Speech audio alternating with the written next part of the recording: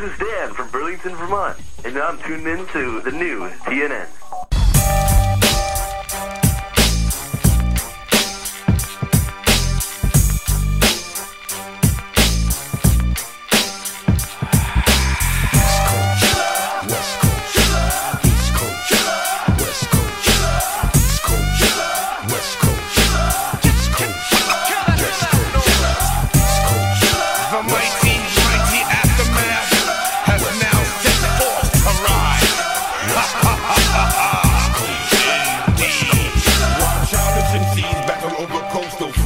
I come with no frontless smashing monkey fronts. If you wanna be evil like Knievel and jump, I guarantee your punk ass catch the speed bump. The tactics extract morbid thoughts from the mental. Ladies and gentlemen, boys and girls, children of all ages, welcome to the debut episode of Ring Man here on the new TNN podcast feed. And you know, if children of all ages are actually listening, what the fuck is wrong with your parents? Letting you listen to this filth. My name is Jonnie Sea, and of course, as always, welcome back to the new TNN podcast feed. Now, if you're coming at this surprised, then shame on you. You didn't listen to the State of the Union. Come on, man, it's the State of the Union. It's important stuff I gotta tell you. Come on.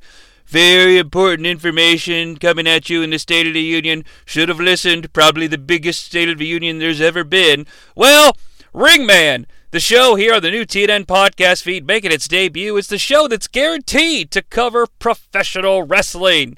Because here on the new TNN, we cover all facets of popular culture. Pro wrestling, movies, and other stuff too. Is there really anything else you'd rather hear about? So it's kind of a fantastic moment of brand synergy here. Ring Man is basically replacing Bright Man. Bright Man was the show where I talked about whatever I wanted to, and it was always pro wrestling, and it was just an excuse to cover pro wrestling from across any era. Maybe I wanted to talk about the Attitude Era, or WCW, or the cartoonish rock and wrestling era. It allowed me to do that. Well, Ring Man allows us to do the same thing.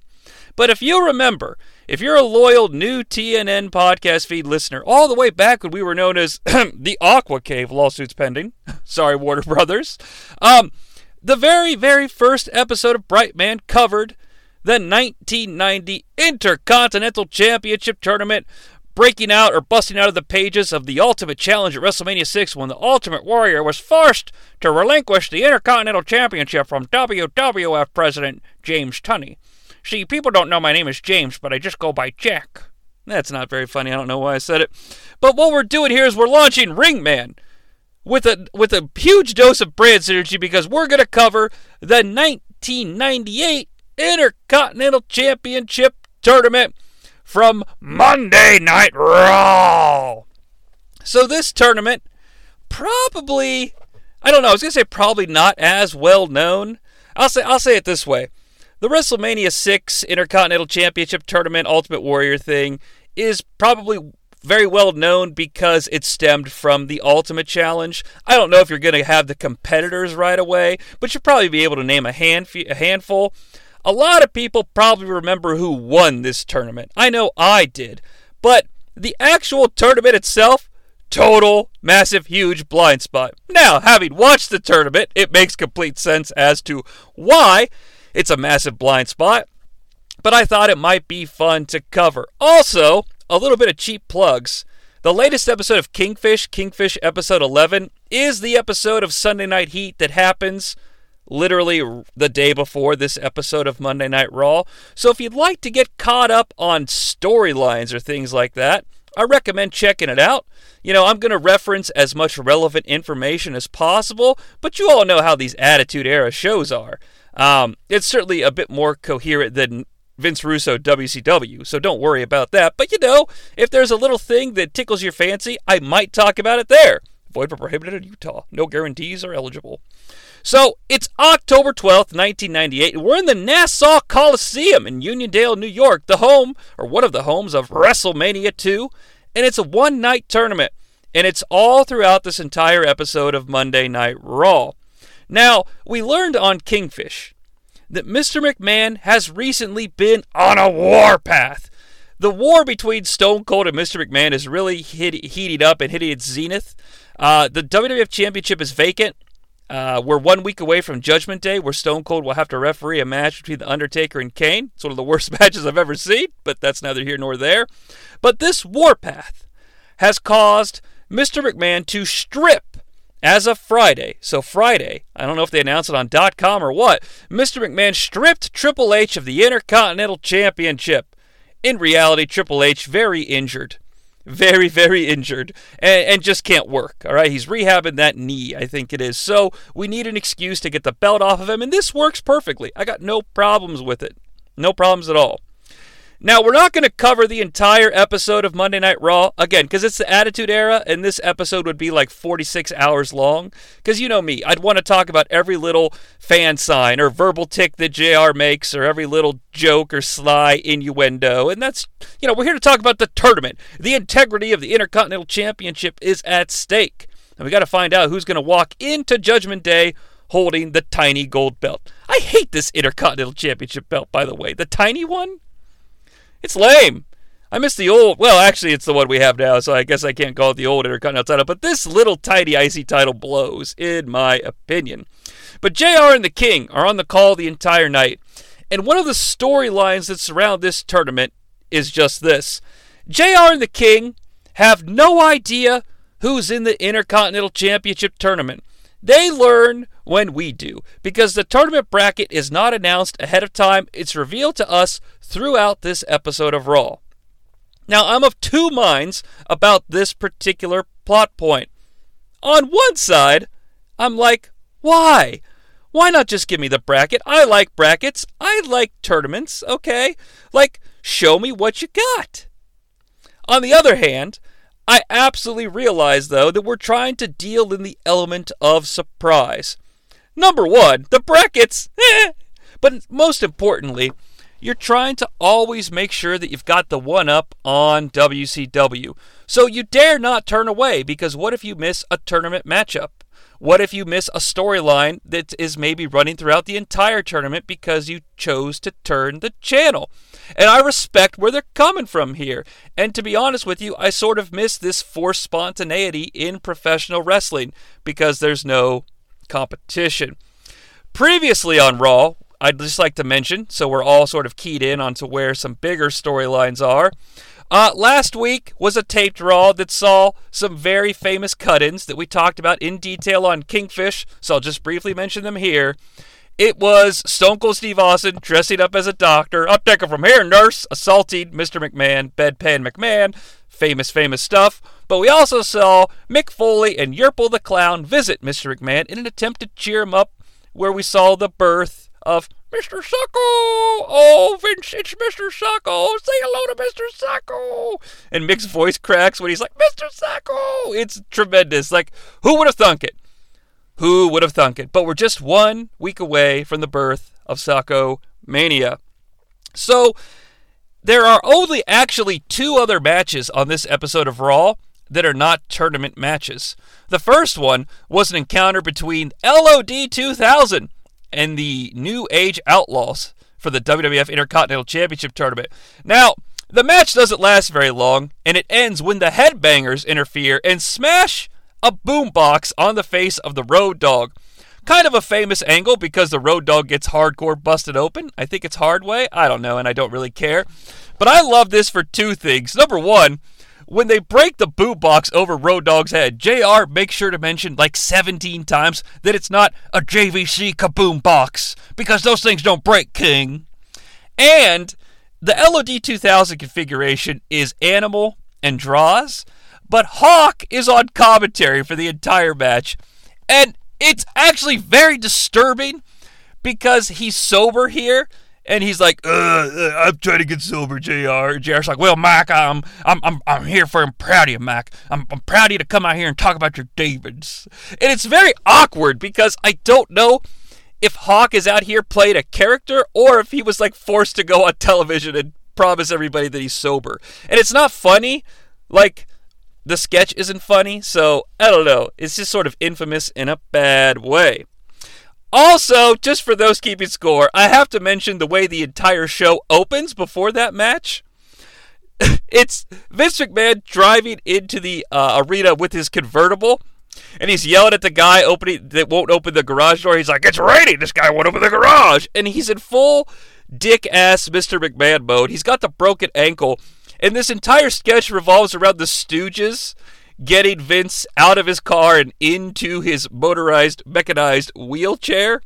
And once they get him in, he just drives off in anger. And he's in the wheelchair. There's nothing funny about being in a wheelchair, okay? Please. But what is funny is he's got the WWF logo license plate, and the wheelchair's actually kind of fast, and he's just the image of Vince pressing the little button, making it go fast and trucking away, and Jerry Briscoe yells out, "Mr. McMahon, slow down!"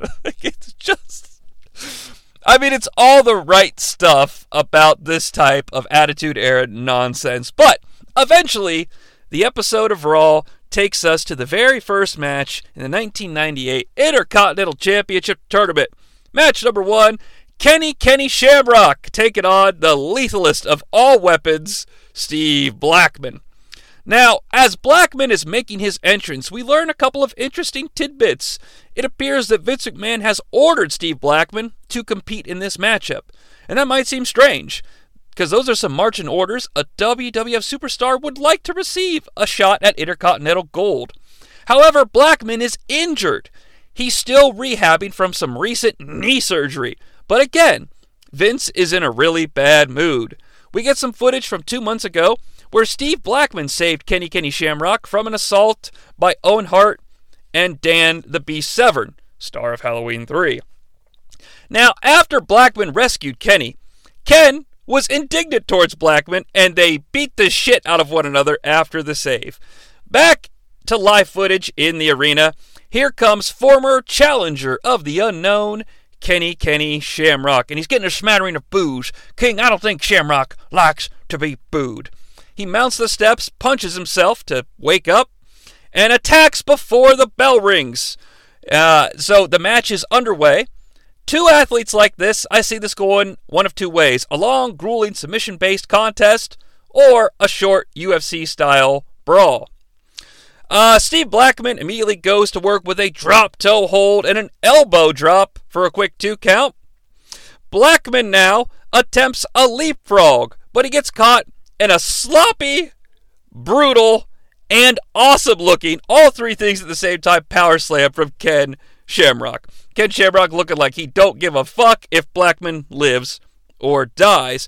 And then Shamrock goes to work with elbows to the surgically repaired knee of a Blackman. Or of a Steve Blackman, I should probably say. Good Lord. King thinks that Vince understands the personal hatred between these 2 athletes, and that's why he booked them together. JR's like, well, that might be, King. I don't really know, because here on commentary, we're flying by the seats of our britches as we're unaware of the pairings in this tournament. Well, the competitors have been informed, but I don't know, King. I don't know a goddamn thing. I don't know anything, King. I hope no one ever isolates that soundbite of me saying, I don't know anything, King, and then maybe plays it back in my retirement ceremony or anything like that. The competitors, though, are aware of what's going on. Kenny Shamrock is tournament tested, as he's a former UFC Superfight champion and the current reigning defending monarch of the Squared Circle. The knee stretching by Shamrock continues. Then a body slam is delivered, followed up with more leg stretching. JR lets us know that Shamrock is addicted to competition and wants to desperately obtain gold here in the wars of sports entertainment. Steve Blackman fights back with a clothesline from Pennsylvania, as I believe that's where he's from. A shoulder tackle delivered by Blackman. He then yells at himself to pump himself up. Blackman mounts Ken Shamrock to deliver some punches, but oh no! The arm by Blackman is caught in a Fujiwara style, and Shamrock moves from the arm bar into the ankle lock. Blackman immediately taps, and the match is over at 2 minutes and 30 seconds. Well, it is Attitude Era Raw after all, but it looks like Kenny Shamrock will be moving on to the semifinals after this tap-out victory. But oh my God in heaven! We see a replay, we cut back for the replay, and someone has entered the ring, and they are attacking both Kenny Shamrock and Steve Blackman. It looks like it's some sort of a superhero wearing a blue cape with an eagle on it. It is a masked man, so I'm not quite sure who it is. But JR says it's shades of the Blue Blazer. This unknown blue masked assailant attacks and then runs up the ramp yelling, "Woo!" Ken Shamrock is pissed, so he puts the ankle lock back on Steve. Tim White demands that the bell is rung. Kenny, for some reason, yells, "Get out of my way!" I know it's his catchphrase, but there's no one in his way.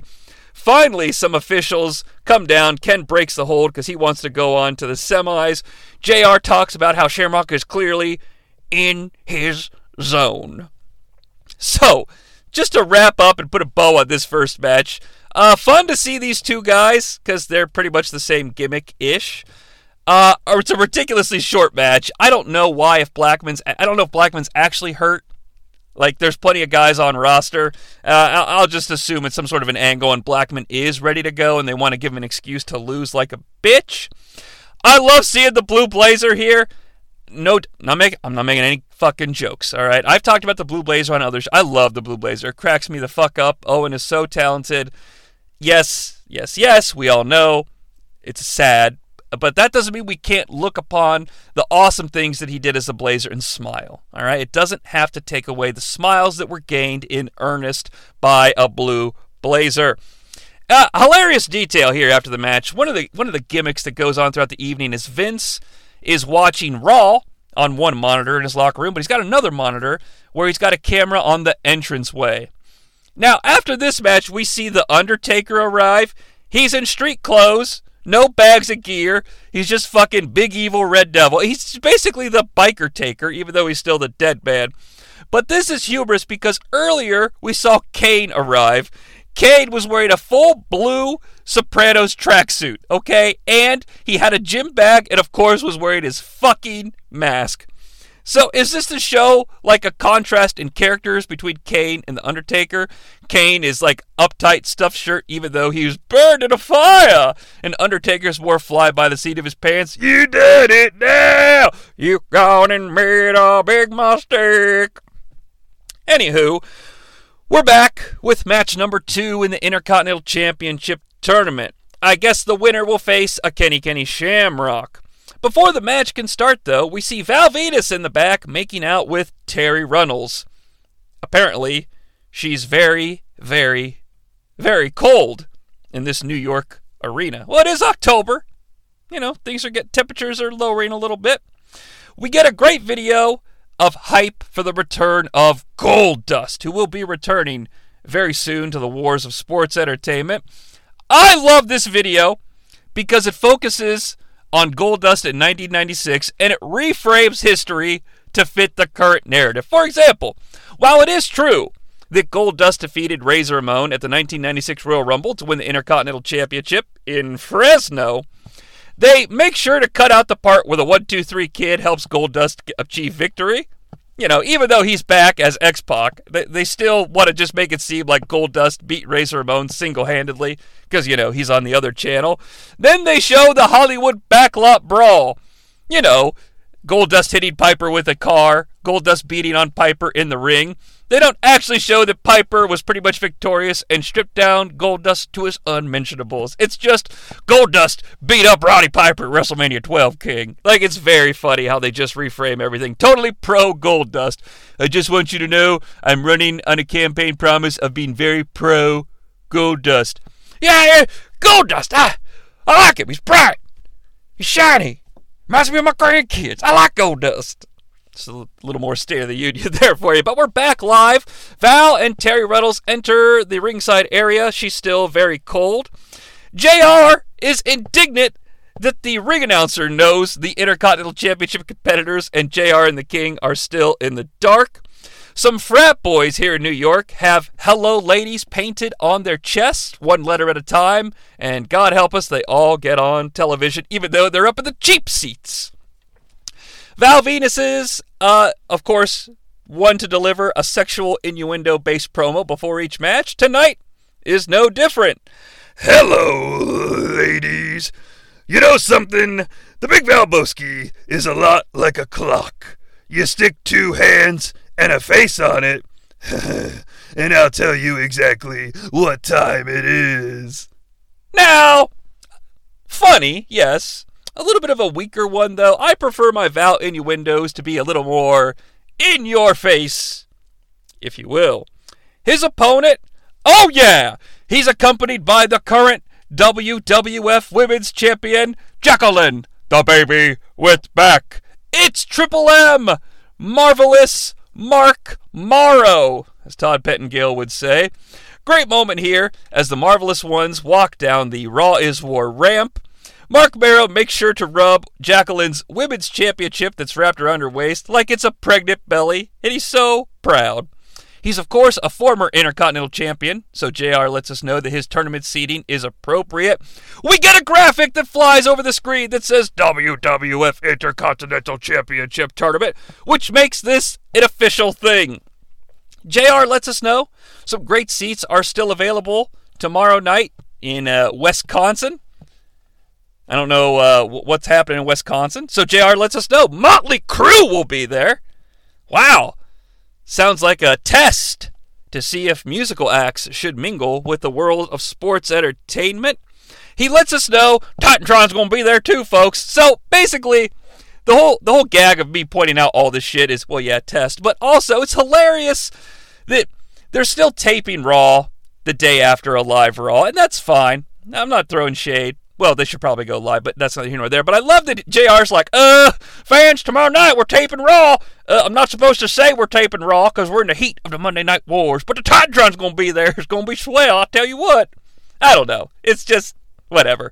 That's not next week, though. I think it's the week after Judgment Day. It doesn't matter. But it's 2 weeks in Wisconsin, King. Titantron's going to be there, and Motley Crue would test. Anywho, Val eyes up Jackie. The bell rings, and here we go with an exchange of arm bars. Mark Morrow hits a drop toe hold. Val Venis is up and counters with a drop toe hold. Wait a minute, that's exactly how the first match started, a drop toe hold. Huh, I'll be damned. Mark Morrow is up. He gets Irish whipped by Val Venis. Morrow ducks two and catches Val Venis in a power slam. What the fuck? That is exactly what happened in the first match. Drop, toe, hold, Irish whip, power slam. Remember? Because I said the power slam was sloppy but cool? What the fuck?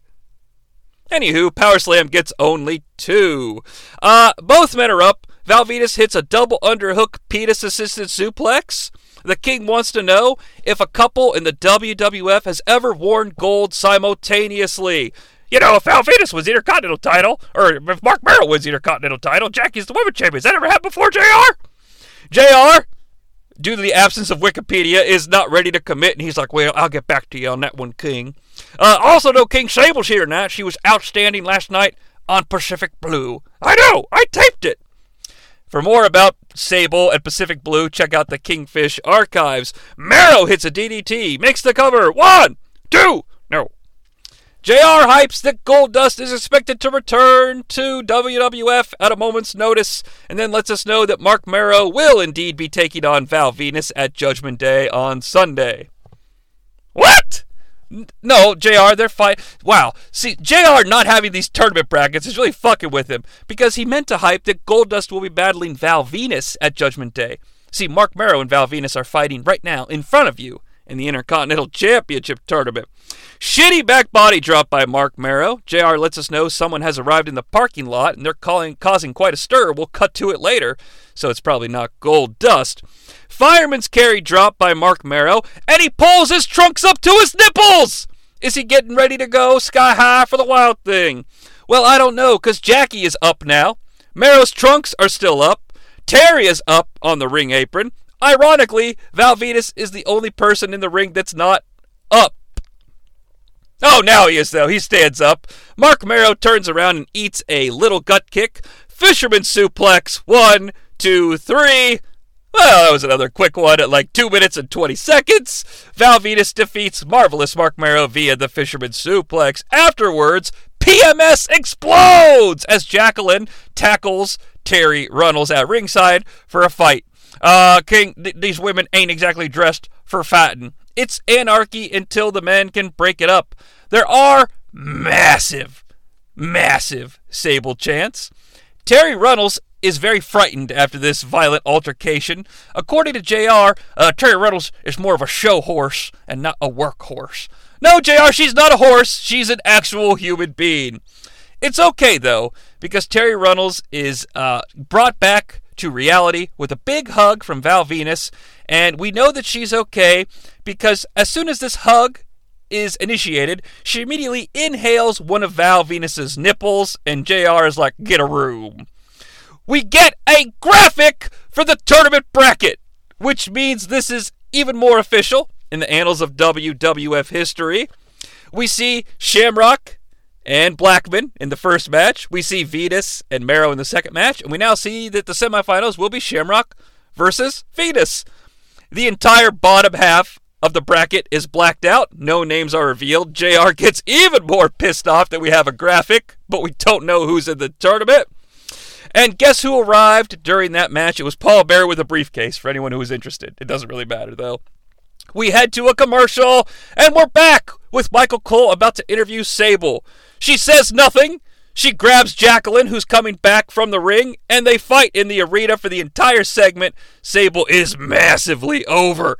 Just so over, and that takes us to another commercial. Now, I promised I wouldn't cover the actual show, but it's, it happens right after, and we go to a commercial. But this Sable Jacqueline segment's fucking hot, man. I mean, I don't necessarily think you could build an entire show around Sable, but I could see why some crazy bastards might have thought as such. But we're back now, and it's time for match number 3 in the Intercontinental Championship Tournament. It's the third quarterfinals matchup. Here comes Mankind Mick Foley, wearing a shirt and a tie, but still with the creepy Mankind music. He's a hometown boy. We're in his hometown of New York-ish. Of course, at Judgment Day, the challengers of the unknown will explode when Kenny Shamrock takes on Mankind.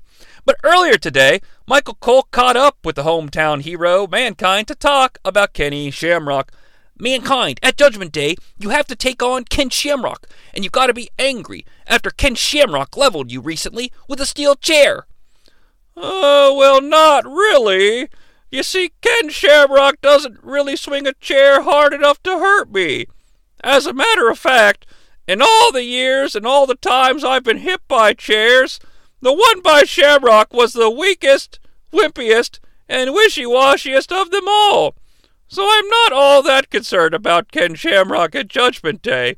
And if he doesn't like it, well, I've got one word for him. Socko! And it appears that, yes, Mr. Socko is still alive and is living on the hand of Mick Foley. Socko spikes the camera and says, "Have a nice day!" Oh, Socko. Only in week 2 of Socko Mania, and he's so fucking over.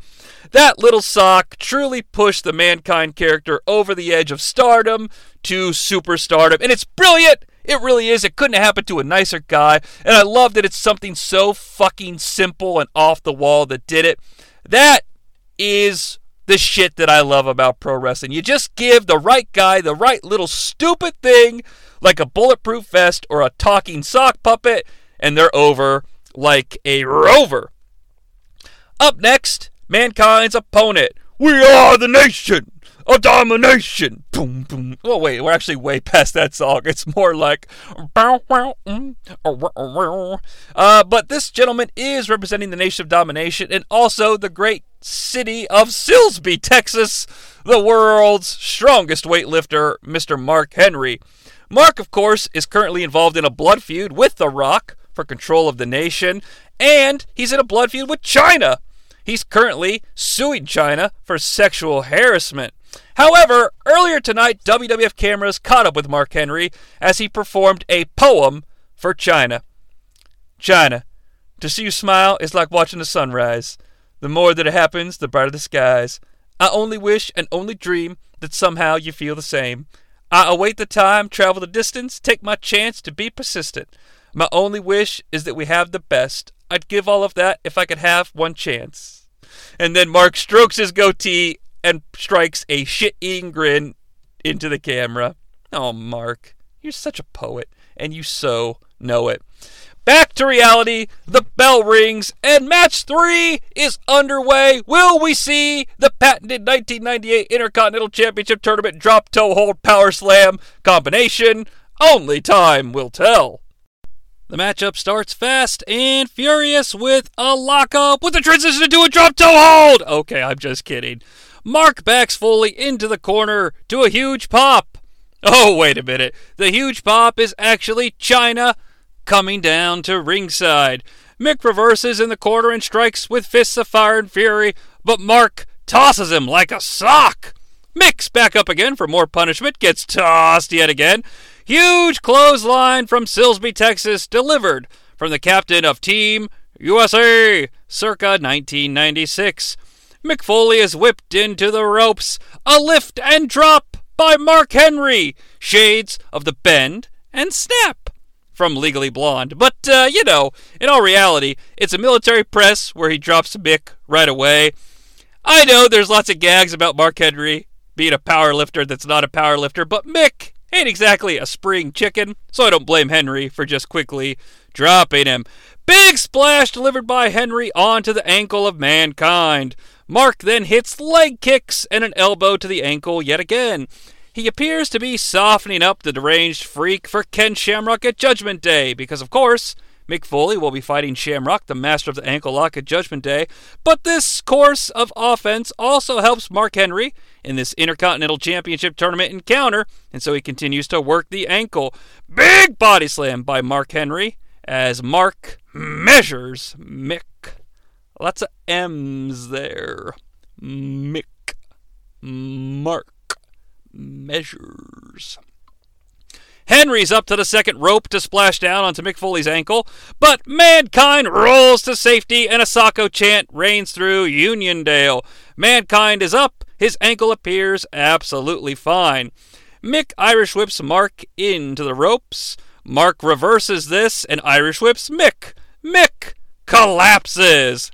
Oh, his ankle is hurt. My bad, okay? My bad. I write the notes in order, so yeah, you get it as I get it. His ankle is apparently hurt, but Mick ducks a clothesline and hits a double-arm DDT. Henry is down. Mick's ankle must be hurting because he starts untying his white Reebok dad shoes. No! He's not alleviating pressure from his hurt ankle. He's going for his secret weapon. It's Sacco! Straight from the man's own foot. Well, it is only week 2 of Sacco Mania, so we're still working on the kinks of the presentation and how it's all going to work and everything, but I kind of love seeing the early stages where he's not just got it in his drawers, he actually has to take off his shoe to apply the Sacco Claw. Henry is up, Mick is up, and the Sacco Claw is stuffed into the gullet of a Mark Henry. Mark is down. Referee Tim White calls for the bell. It's over. The soothing Mankind piano music plays throughout the arena, and we get the super famous shot of Mick down on all fours, talking into the camera with Mr. Sacco, moving his mouth and talking.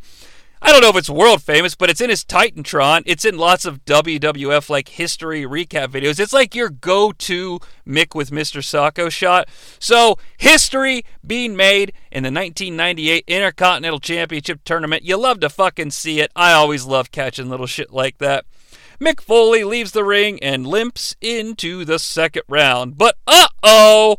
In the back, Stone Cold Steve Austin has arrived with a cement truck. What is going to happen? Again, we're not here to talk about Raw, but, how could you not mention that little tidbit of information? Because we all know where this is going. No time to pontificate on this, though, because we have one more match to go in the quarterfinals, and here comes the chosen one. Jeff, Jarrett. Jeff has no Deborah here. He has no guitar, and he's coming down the aisle with his new haircut. We get a nice shot of some fans in the crowd who have a 4-part sign. You know, one of those signs where each sign says a different word. And it actually says, "Don't piss me off." But instead of piss, it's got P-. Don't pee me off. The copyright hits as Jeff Jarrett hits the turnbuckles to pose, which means we are now live in the war zone. My God, it's the war zone. And now that it's the top of the hour, and folks might be changing channels, JR thanks the guys in the truck for smartening him up to this last match in the Intercontinental Championship Tournament, because you want to tell people what's about to happen. And he's like, fans, I'm being told, thanks to the guys in the truck, that here in the finals, the quarterfinals, the last quarterfinal match, something like that, it's Jeff Jarrett taking on X-Pac. And luckily we've got some footage queued up to let us know that there is a rivalry here in place. Because we flash back, and now I'm just doing the JR voice for the regular presentation, but fuck it, I'm staying with it. We flash back to SummerSlam and see X-Pac cutting the hair of Jeff Jarrett. And then we flash to Breakdown in your house when we see Jeff Jarrett smack X-Pac in the face with a guitar. Sure shit, as promised by JR, here comes X-Pac. The winner in this contest, of course, will meet Mankind in round 2. JR wonders if Triple H might be angry that another member of DX is in this tournament and might be able to claim Intercontinental Championship glory all for themselves. Also, just a message of note, at Judgment Day, X-Pac will be facing D'Lo Brown for the European Championship. So if X-Pac wins, will we get our own tiny version of the Ultimate Challenge? I don't know if X-Pac can make it, though, because Jeff Jarrett strikes before the bell, and here we go with our last quarterfinal matchup. Jeff Jarrett springs into action with a drop toe hold, followed by an Irish whip and a power slam! Oh, no, wait, that's the wrong match. Here we go. Here's what actually happens. Stomps by Jeff Jarrett. Backs X-Pac into the corner for punches. That's exactly how the Mankind Mark Henry match started, but that's fine. X-Pac fights back with chops and springs forward with a clothesline from nowhere. Why is this, you say? Because the clothesline absolutely misses, but yet Jeff Jarrett decides to still take a big old back bump. The business is exposed here at the top of the hour in the War Zone. Big back body drop by Jeff Jarrett. X-Pac fights back with a spinning kick. Shades of the 1-2-3 Kid. He then hits an actual clothesline. So, way to go, Pacster. We're up top now. X-Pac going for some sort of a leaping maneuver, but Jeff Jarrett meets him, and we have a fist fight high above the ring in the air. Jeff Jarrett tumbles backwards like he's fucking Ernest P. Worrell. A flip attack by the 1-2-3 Kid Pac, but Jeff Jarrett rolls away for freedom. What is Stone Cold Steve Austin doing in the back, King? You know, they just love to talk about it during this whole match, so I wanted to bring it up to show you how much it interrupts the actual flow. Figure 4 attempted by Jarrett, but no, counted with a small package. 1, 2, no. Both men are vertical, but a clothesline by Jeff Jarrett sends X-Pac down. Jeff Jarrett picks up X-Pac, whips him into the ropes with an Irish whip. X-Pac ducks 2. Power slam by Jeff Jarrett.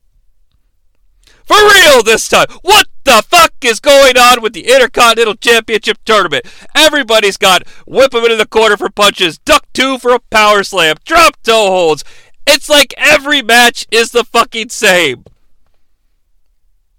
X-Pac backs up Jeff Jarrett into the corner, hits his patented X-Pac leaping strikes, but the last jumping kick bumps the referee, and his eyes are dazed for a moment. Why is this, you might ask? Because X-Pac goes for the Bronco Buster, but Jarrett counters with a foot to the cock.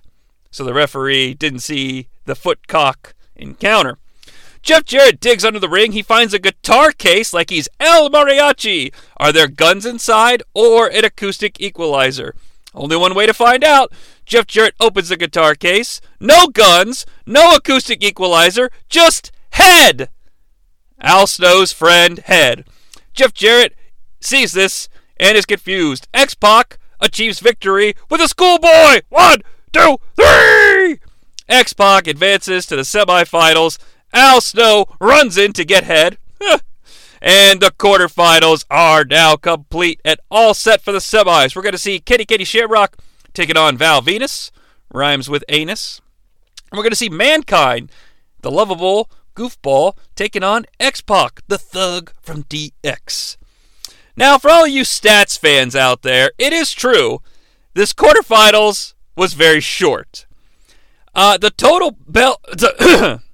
Excuse me, I'm really sorry, guys. The total bell-to-bell time of the first round, 11 minutes and 12 seconds. Now, I did a little bit of internet research.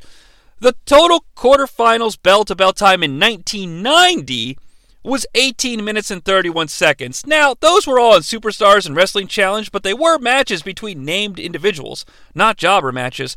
And this is the Monday Night War era, the ADD era, so it's kind of comparable, all things being equal, so I'm not exactly ready to throw shade at it. I was going to until I ran the numbers. Of course, in the 1990 tournament, there are no semifinals. There's just a finals match. The total bell-to-bell tournament time in 1990 is 26 minutes and 1 second. That's for the entire tournament. So far, with only the quarterfinals complete, we're at 11-12 in 1998. We'll keep the stats coming as we progress. At the end, we'll do a final comparison just for the fuck of it. Now, immediately after this match, we cut to the back, and Stone Cold Steve Austin dumps the cement into Vince McMahon's Corvette. I mean, it's absolutely classic. I mean, what can I say about this that hasn't already been said? It's so nice that after the commercial, there's a commercial after the whole thing happens, we see the 10-10-3-2-1 rewind, and it's just the cement pouring into the car. 10-10-3-2-1 was definitely my go-to in the wars of collect calling. It beats the fuck out of 10-10-220 and 1-800-COLLECT. I'll hear nothing to the contrary. On the actual show, Austin and McMahon dominate the broadcast for a bit. Austin cuts a promo. Vince comes out on the stage flanked by some police with dogs. The cops have on t-shirts that are like made with tape that say K9 Police. It's really funny. But Vince also has a strange masked security enforcer next to him. Is it the Big Boss Man? Well, yeah, but have they not identified him as the Big Boss Man yet? I don't know. I just kind of fast-forwarded through the segment. I'm sorry. Sue me. Actually, don't, because I'll probably lose. But in our world, here on the debut of Ringman, it's time to move on to the semifinals, which luckily takes place right after this Austin McMahon promo, and we can dive back into the conquest and search for Intercontinental Gold. Our first semifinals combatant makes their way down to the ringside area. It's Val Venis! And his penis, and of course Terry Runnels at his side. Halfway down the aisle, Kenny Shamrock attacks Val Venis from behind. Now, this is quite comical, because, that Raw is War ramp that everybody has to walk down is oh so very steep, and Kenny has to run, like, with baby steps. Shades of What About Bob. He's like, baby steps running down the curtain, baby steps going down the ramp, baby steps attacking Val Venis from behind, baby steps clothesline. Shamrock strikes Val Venis, and the King is like, oh man, this is crazy! What else is going to happen here tonight on Raw? Now, I'm all for selling the show based on the chaos and anarchy that could possibly take place. But does this random attack from behind really necessitate the King's proclamation? Shamrock is a rabid dog here, as he just sort of beats the shit out of Val Venis outside the ring. He then whips Val into the solid steel steps. He briefly enters the ring to break the referee's count. I'm not even sure the bell's rung. And sure as shit, as I write my note about the bell ringing, the real bell actually does ring. So why? What count are you breaking there, Ken? Well, maybe this is just good character shit that Ken Shamrock has completely lost it. But I'm going to assume it's just a fuck up, moron. But the semifinals are officially underway. Inside the ring now, Val Venis is whipped into the turnbuckle. Kenny hits the clothesline from San Francisco. And then a body slam. Missed opportunity for a power slam, but hey, I'm not the agent here. Ken locks in a camel clutch-esque maneuver that looks like shit and continues to work the back of Val Venis by digging his knee into it.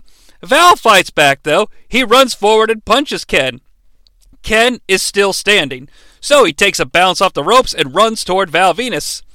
Val puts his foot forward to hit what would usually be a big boot, but Kenny Shamrock is just a little too short, and the foot pretty much misses Val, or misses Ken by a country mile, but Ken sells it anyway. Snap suplex, float over pin now by Ken Shamrock gets two. It was kind of a junior jackhammer type maneuver. That kind of sounds like a burger that Jim Cornette would order for his wife from Wendy's. Hey, I need a 25-piece chicken nugget, but more importantly, the missus wants a junior jackhammer. Are there any pro wrestlers in training back there working in the kitchen that want to fuck my wife? Allegedly. It's just allegedly. Ken locks in a Boston Crab, still working that back in the dead center of the ring. Val crawls towards the ropes. He continues to crawl towards the ropes. Kenny pulls him back center. Val crawls some more. The crowd and myself couldn't care less. It's an awful Boston Crab, by the way. It looks like shit. Finally, Val gets to the ropes, but it appears the damage is done, as Kenny Shamrock jumps on the back of Val Venis multiple times, striking his ass to the man's lower back. Val somehow fights back with knees and a side Russian leg sweep. Val Venis now appears to be at full strength because he's standing over a wounded Ken Shamrock, and he does his little shimmy. It makes the women here in Uniondale puke. Outside of the ring, Terry Runnels does the shimmy as well. It makes the men here in Uniondale throw dollar bills, y'all. Val Venis in control drops the elbow, but gets only 2. Irish whip. Ken ducks 2 and hits a very, very, very shitty chop block. Ankle lock. Val taps immediately. So, yeah. Ken Shamrock is going to the finals. He makes Val tap out in like a little bit over 4 minutes. We get a full tournament graphic with all the names filled in. No more bitching and complaining from JR, as he's fully aware of who's on the tournament roster. There's one match still to go to determine our finals, though. Afterwards, Val Venis is still down in the ring. And hey, why not? Since we talked about him earlier, here comes the return of what JR calls the bizarre and controversial Goldust. King calls him an opportunist because he's returning here in the moment where Val Venis is at his weakest. No more Jeebus Christ for Dustin Runnels. Goldust is fully back in town. He comes down to the ring with all his accoutrement. He crawls around for a little bit and then beats on Val and debuts the Shattered Dreams testicle kick. More history being made here with the 1998 Intercontinental Championship Tournament. We head to a commercial. We come back. Vince McMahon and the Stooges are by the destroyed car, covered in cement, and they're weeping. My briefcase was in there, damn it! Gerald Briscoe, fearing for the loss of the briefcase, is like, well, we could get a shovel, Mr. McMahon. Luckily, though, we're allowed to talk about the segment because one of our Intercontinental title competitors is here. Mankind arrives to survey the scene. Socko still attached to his hand. Oh, Vince, you should be able to salvage some of this. I've seen worse than this. Hey, wait a minute, I've got an idea. This sock just came from Mark Henry's mouth, so I can use it. Sure shit, Mick leaps forward and starts digging through the cement with Mr. Socko. Is Mick Foley the real concrete man here? Because the power of Mr. Socko is penetrating this cement and cold hard concrete looking for the briefcase. Briscoe yells, Mankind, get the briefcase out of there. Mick digs further. He's like, I got something. He pulls out nothing. I'm gonna give it another try. Mick, that's enough. Don't give it another try. Damn it. Mick yells, I got it. But we fade to a commercial. So much fun with Mick Foley and Mr. Socko and Mr. McMahon. But back in the real world of pro wrestling, it's time for semifinal match number 2. Will we see a Mr. Socko that's covered in hardened concrete? Well, it's time to find out because Mick Foley is out first. Sure enough, he is comically wiping cement off of himself, and his shirt's all stained and fucked up. Socko is once again hidden under his boots. X-Pac is out next. He's got a little limp for some reason. I don't remember his leg being injured by Jarrett, but whatever. Both gladiators appear to be ready. JR's not ready, though. He wants to let us know that 10-10-3-2-1 presents Judgment Day. And I'm glad that they did. The bell rings, and here we go for our final semifinal. It's a lockup. It's a lockup. And they transition to X-Pac having Mick Foley in a headlock. And X-Pac does that annoying shit when he has someone in a headlock where he jumps and yells like, Foley escapes with a side suplex. Tosses X-Pac in the corner to hit his Mankind punches. Why say? Irish whip by Mankind. X-Pac ducks a clothesline. At this moment, both men kind of just run into each other and bump shoulders. So, I know they're both baby faces and they both Irish whipped one another, but somebody's got to take control and call the match. Sure enough, Foley takes control and he starts whispering into X-Pac's ear. So the rest of this match will be directed by Mick Foley. Hey, how come I'm not directing this match? Kevin? Film connoisseur Kevin Nash, doing the finger quotes thing here so we don't get sued. You have your own show here on the new TNN called Toadman, where you review Dawson's Creek with Jonnie Sea. You need to get your ass out of here and go back to your own show. I'm just saying, I've got some experience directing. I directed Starrcade 98, starring myself and Bill Goldberg. You remember that match, Johnny? Yes, I do remember it, and that match puts a smile on my face, Kevin, but now is not the time. Wait for Toadman. All right, I'll see you on Toadman, only here on the new TNN. Well, all right, Kevin, at least you've gotten the ad copy correct. Back in the match, where are we here? Oh, yeah, Mick's directing things. Big spinning X-Pac kick sends Mick Foley falling into the ropes. Mick tosses X-Pac out, though, and we've got some brawling on the outside. X-Pac is tossed into the steps. Foley goes to get a chair. JR's indignant, like, "Oh, Mick, don't do that! Don't you dare do that!" Inside the ring now, and referee Mike Chioda begs Mick Foley not to use that chair. He goes so far as to swat it away and toss it outside. Headbutt by Mick Foley, but X-Pac is fighting back with his jumping, spinning X-Pac kicks. Mick falls into the corner, which can mean only one thing. It's time to buck them Broncos! Sure enough, X-Pac does the Bronco Buster, but Mick is up right away and tackles X-Pac with mounted punches and tosses the man by his own long, stringy, greasy hair. Another missed attempt for a power slam there, but hey, I'm not an agent. I don't book the matches. X-Pac falls back outside the ring, and oh no, here comes Kenny Shamrock. Mankind goes outside, hits a neck breaker, and warns Kenny to keep his distance. Ken Shamrock, sure enough, just watches. Mankind rolls X-Pac into the ring, but Ken grabs the chair from earlier. The referee's not paying attention, and Ken smashes the ankle of Mankind with the solid steel chair. Mick is in the ring, but he can't stand. He's like, "Oh, I have to hop on one foot." X-Pac sees his opponent is in a weakened state and rolls him up with a schoolboy. Shades of his earlier match with Jeff Jarrett, but what do I know? I'm not an agent. And the schoolboy from the distraction allows X-Pac to get another victory with the 1, 2, 3. And we've got X-Pac taking on Ken Shamrock in the finals. However, after this match, Ken Shamrock viciously attacks X-Pac and hits a huge belly-to-belly suplex. Like X-Pac's a fucking wet rag. Like he's just tossing him around like it's nobody's business. Mick tries to help, but he can't. Shamrock locks in a head scissors neck vice that actually looks very violent and brutal. Referees are trying to make the save. Will somebody help this kid out? JR pleads with everyone in the locker room. My God, now it appears that every WWF official is out here. There are 2 Dave Hebners in the ring. Whoa! How much did they spend on the plastic surgery, dude? They got 2 Dave Hebners in there trying to help out X-Pac, brother. Now the Stooges come down, and Mick's like, "I gotta get in there and help my little buddy X-Pac."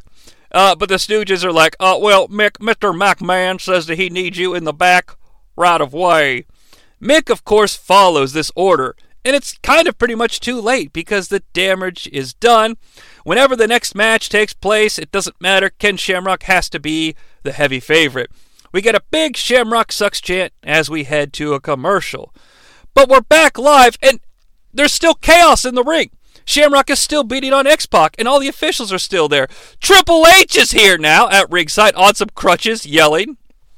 Finally, they get control of Ken Shamrock, and referee Mike Chioda stands over X-Pac. He's like, "X-Pac, do you want to go? Do you want to go?" X-Pac, in his tough guy voice, goes, "Yeah! Ring the damn bell!" And oh my God, it looks like right here, right now, it's time for the finals of the prestigious 1998 Intercontinental Title Tournament. "Let him go," says Triple H. Sure as shit, the bell rings. X-Pac is laid on the mat like a slug. It's his only defense. Ken Shamrock is ready, willing, and Sable, it's time! Right now! Let's hook 'em up! As Cowboy Bill Watts would say. Ken Shamrock stomps on X-Pac as Jim Ross invites Triple H over to do some commentary. Shamrock hits a big DDT to X-Pac. JR lets us know that Triple H will be present at Sunday Night Heat in Chicago to present the Intercontinental title to the winner of this tournament. And holy shit, what brand synergy! What a teaser for what will be the series finale of Kingfish. More to come. Triple H does join on commentary, and he sounds so young, by the way. Just want to point that out. X-Pac tries to fire back with chops, shades of the Nature Boy, but a stiff short clothesline sends Pac down. Pac is eventually back up, and Shamrock does that cool arm wringer super kick thing where you ring the arm and hit a super kick. He then dumps X-Pac on the top rope with snake eyes. Hey, that's my move. Kevin, back to your cage. At this moment in the contest, Ken Shamrock leaps over the top ropes onto the apron like a madman. He looks absolutely insane, and I had to pause the video because I was laughing so hard because it's just not something I expected to see. He's just like, "Dah!" and leaps over and just lands on the apron. He doesn't even do anything. He's just madman. "Ah!" Oh well. He pulls X-Pac over to the ropes and starts punching on him, and then he debuts a move I've never seen before, the apron-assisted Dragon Sleeper. It's pretty cool. Triple H throws shade at Vince McMahon on commentary for stripping him of the Intercontinental title and not telling him. He's all like, I'm down in Birmingham, Alabama doing rehab, and guess what? My phone rings, Vince. Trust me, my phone rings. Well, if Vince McMahon would have known he could have dialed 10-10-3-2-1-1 and then the number, he would have called you and saved up to perhaps 50% on the call and let you know you were stripped of the title of an Intercontinental basis. But Triple H is still fumed. He's like, I found out I was stripped of the title by watching Sunday Night Heat, Jim Ross. Back inside, X-Pac from nowhere hits some sort of miraculous spin kick. Come on, kid! You've been putting in so much work and time here in the WWF. It's time to get it on and get yourself some gold. A jumping leg lariat hits Ken Shamrock. JR yells, big home run by the kid. Pac stomps Kenny down into the corner. Time to buck the Broncos! And he does. Shamrock stands up, dazed and confused. X-Pac goes to finish with a big Caval spinning kick, but no! Shamrock catches it, cinches in the ankle lock.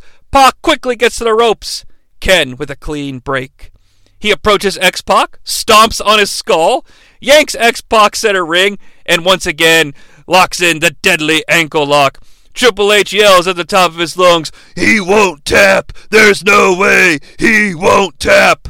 In the center ring, X-Pac taps. And oh my god, it's over! In 3 minutes and 56 seconds, Ken Shamrock has won the prestigious 1998 Intercontinental Championship tournament. Triple H is pissed. Shamrock goes over to the side of the ring where the announce booth is, and he's like, where's my belt? Well, I'll tell you what, Triple H. Ken Shamrock came to Monday Night Raw as if he were a calculated assassin. It's true. It's all over but the crying. No longer is this man challenging the unknown. He's captured gold here in the WWF. So I promised, now this bad boy's done, some statistics. The entire tournament here in 1998, 4 quarterfinals matches, 2 semifinals, and a final. 22 minutes and 20 seconds of total tournament bell-to-bell action. In 1990, with no semifinals matches, we ended up at 26 minutes and 1 second for the entire tournament. So, I mean, it's comparable, Attitude Era and stuff like that, but the big kick in the dick for the 98 tournament is that there were semifinals matches. And yeah, I didn't say I was going to do this, but I'm doing it off the cuff, so fuck it. The 90 tournament was a lot more fun to watch. Probably some nostalgia kicking in there. Look, it's not like the matches were better. Tito and Perfect, the final, is a fun match. And it's available in the archives. Just search Brightman 1990 tournament. But, you know, I did have more fun with that one. This was a fun little slice, too. We got to see some iconic moments. We didn't really talk about most of them. For example, the main event of this show, match right after this one, is Austin and The Rock teaming up for what I think is the first time, taking on the Brothers of Destruction. That's a huge thing, but it's not part of the 1998 Intercontinental Championship Tournament, so we're not going to talk about it. But overall, this idea, this concept is a pretty good hook for a one-night with commercials TV show that's, you know, going up against another wrestling show on another network, and you're trying to hook your audience. So, not bad. Not bad at all. And the best part of this entire thing is that coming soon to the new TNN is what I briefly teased moments ago, the series finale of Kingfish, which will feature not only the final performance of Shane McMahon's first run on commentary, but we will see, I guess, it's been advertised, I haven't watched the episode of Heat yet, so I'm not certain, will we see Triple H hand over the Intercontinental Championship, the tiny belt, to Kenny Shamrock? Well, I don't know.